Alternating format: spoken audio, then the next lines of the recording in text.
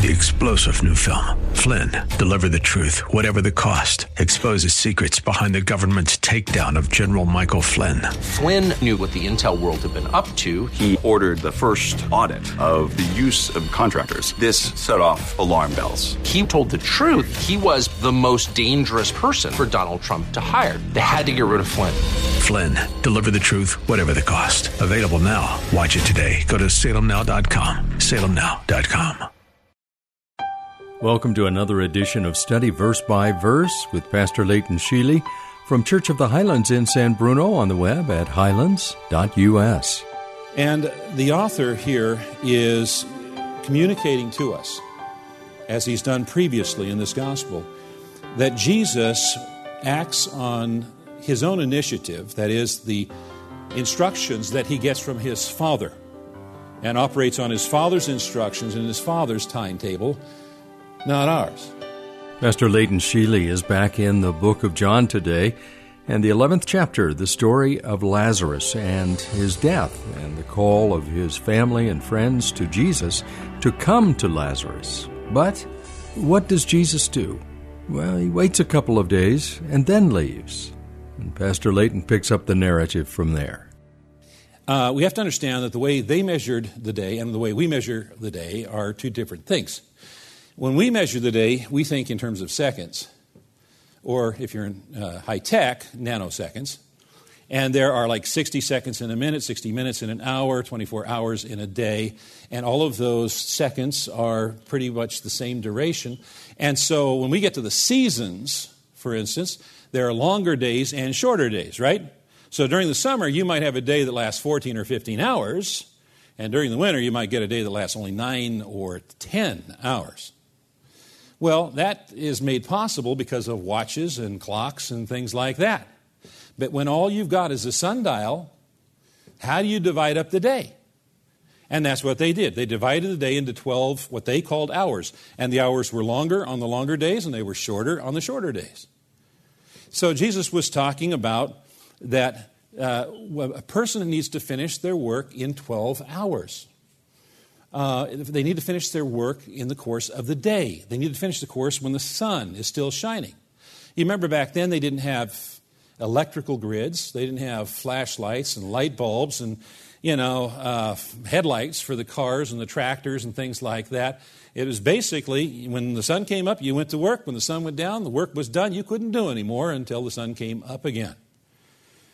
And then, of course, below that surface meaning is another meaning, which is the phrase, the light of the world. Who can hear that phrase without referring it to Jesus? And so the 12 hours symbolizes the duration of the Lord's earthly ministry that is allotted by God the Father. And as no one can lengthen a day or shorten a day, so likewise, they need not fear as long as they are walking in the day, because God has set the parameters of the day. Someday, at some point, at the appointed time, at the appointed hour, then Jesus' day will turn into night when he stumbles from life into death. Now, when I was doing my research here, I was reminded of an old story that I heard somewhere a long time ago, and so I looked it up, and it's an allegory. And it goes like this.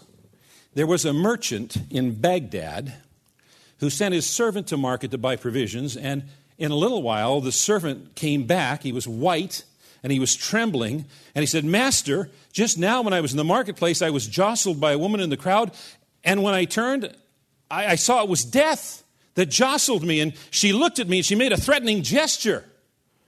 Now, please, master, lend me your horse, and I will ride away from the city and avoid my fate. I will go to Samarra." That's about 75 miles distant from Baghdad. "And there death will not find me." And so the merchant led his servant, the horse, and the servant mounted and dug his spurs into the flanks, and the horse flew as fast as it could fly. And then the merchant went down to the marketplace. He saw death standing in the crowd, and he walked up to death and said, "Why did you make a threatening gesture to my servant when you saw him this morning?" And death responded, "It wasn't a threatening gesture. It was an expression of surprise. You see, I was surprised to see him here in Baghdad because I have an appointment with him tonight in Samaria. The guy thought he was fleeing from or avoiding death, and actually he was headed straight into his appointment with death. And that allegory reflects a truth that is found in Scripture.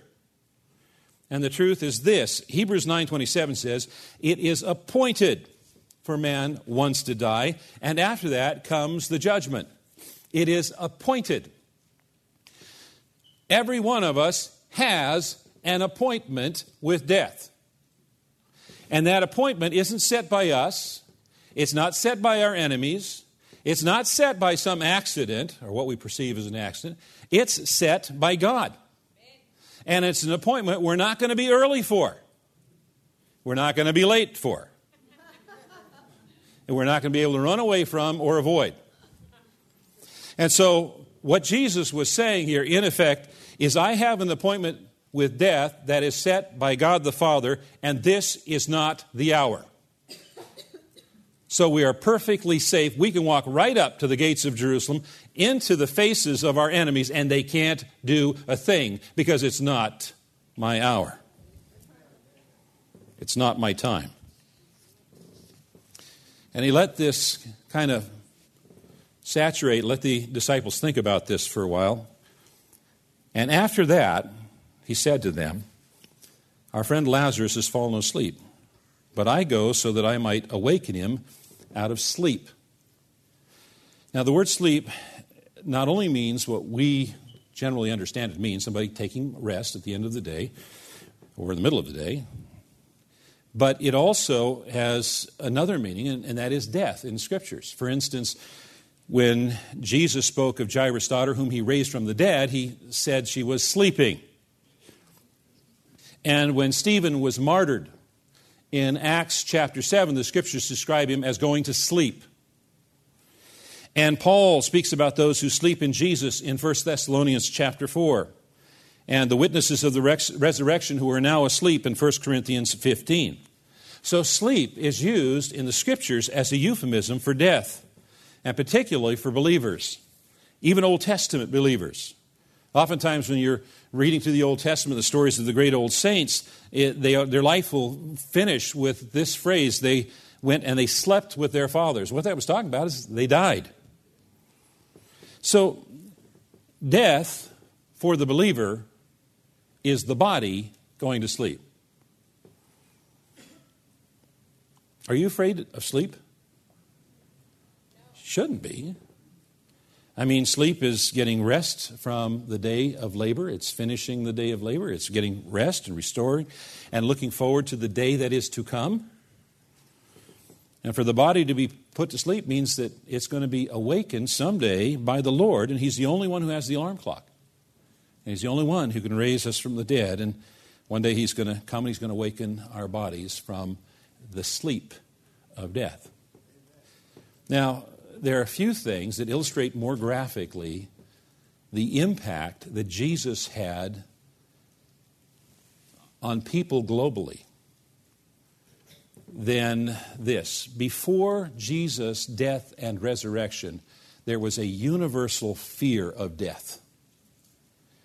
Death was every person's enemy.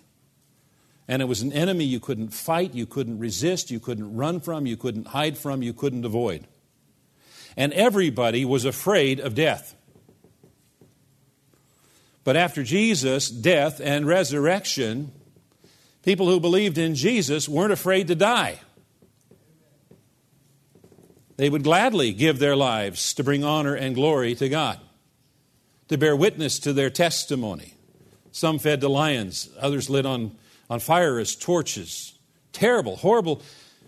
They were not afraid of death because Jesus had overcome death, not by avoiding it, but by going through it. And He promised those of us who follow Him will also go through it, and it won't be able to keep us any more than it was able to keep Him. For believers, death is now nothing more than sleep. And yes, when a beloved person passes away, we mourn, but the mourning is not like the mourning that happens to people who have no faith. because we know that someday we're going to be with our loved ones again for all eternity. Jesus said, Lazarus is asleep. Well, the disciples think, well, why not just let him rest? Rest is a really good medicine, Lord. If he gets enough rest, maybe he'll just, everything will work out. And then Jesus ended their confusion. He said, Lazarus is dead. There's an indication here of Jesus' omniscience because it doesn't indicate that there was any additional message from Bethany that told Jesus that the illness had resulted in death. And Jesus says, I'm glad for your sakes that I was not there so that you may believe. Now, it doesn't mean that he was rejoicing that Lazarus died. But his point here was that because Lazarus died and because he was going to go and resurrect him from the dead, that action was going to do more than simply healing Lazarus from some sickness in terms of encouraging and strengthening the disciples' faith that they were desperately going to need for what lies ahead in Passion Week. Now, it's interesting because Jesus here uses the aorist tense that would normally suggest the beginning of faith. But that doesn't make sense to some of us because the disciples already have some degree of faith. They're there with Jesus, right? So why would Jesus use an aorist tense to suggest that there was a new faith? Well, it's because whatever layer of faith that we might be at, whatever level of faith we might be at, there's always a deeper or higher level.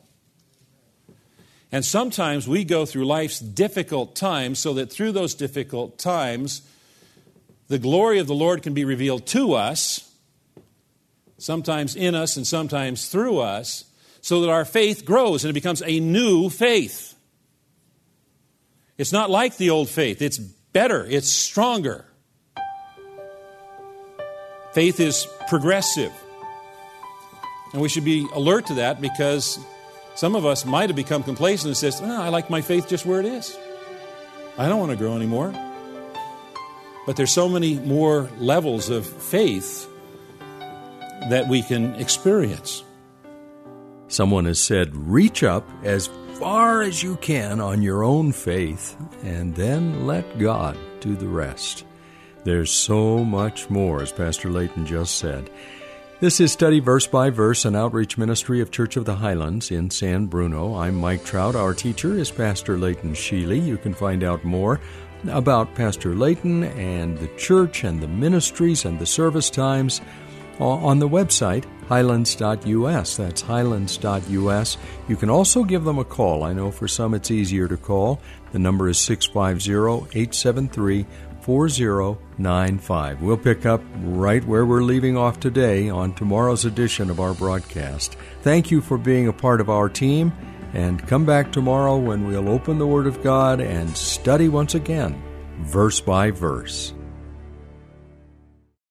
3-star General Michael J. Flynn, head of the Pentagon Intelligence Agency, knew all the government's dirty secrets. He was one of the most respected generals in the military. Flynn knew what the intel world had been up to. He understood its funding. He ordered the first audit of the use of contractors. This set off alarm bells.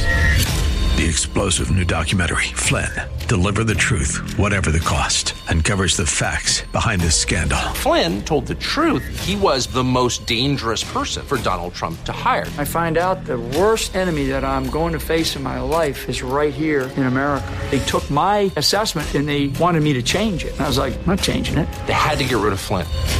With in-depth interviews, archival footage, and never-before-seen personal records of the man behind the headlines. I just felt like I was drowning. Flynn, Deliver the Truth, Whatever the Cost. Available now. Watch it today. Go to salemnow.com. salemnow.com.